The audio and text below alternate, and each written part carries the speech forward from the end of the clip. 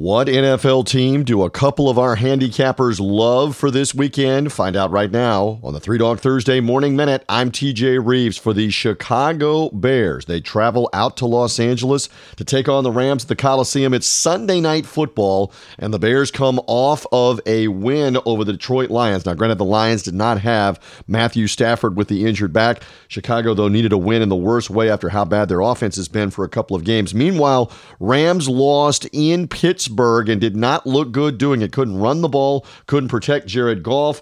And Chicago, obviously, with the outstanding pass rush being led by Khalil Mack, this might be a spot where the Bears look good. And again, a couple of our prognosticators very much like Chicago to not only cover, but maybe pull the upset here. Find out more about the underdogs we like in college football and the NFL by finding our show, Three Dog Thursday. Go to threedogthursday.com.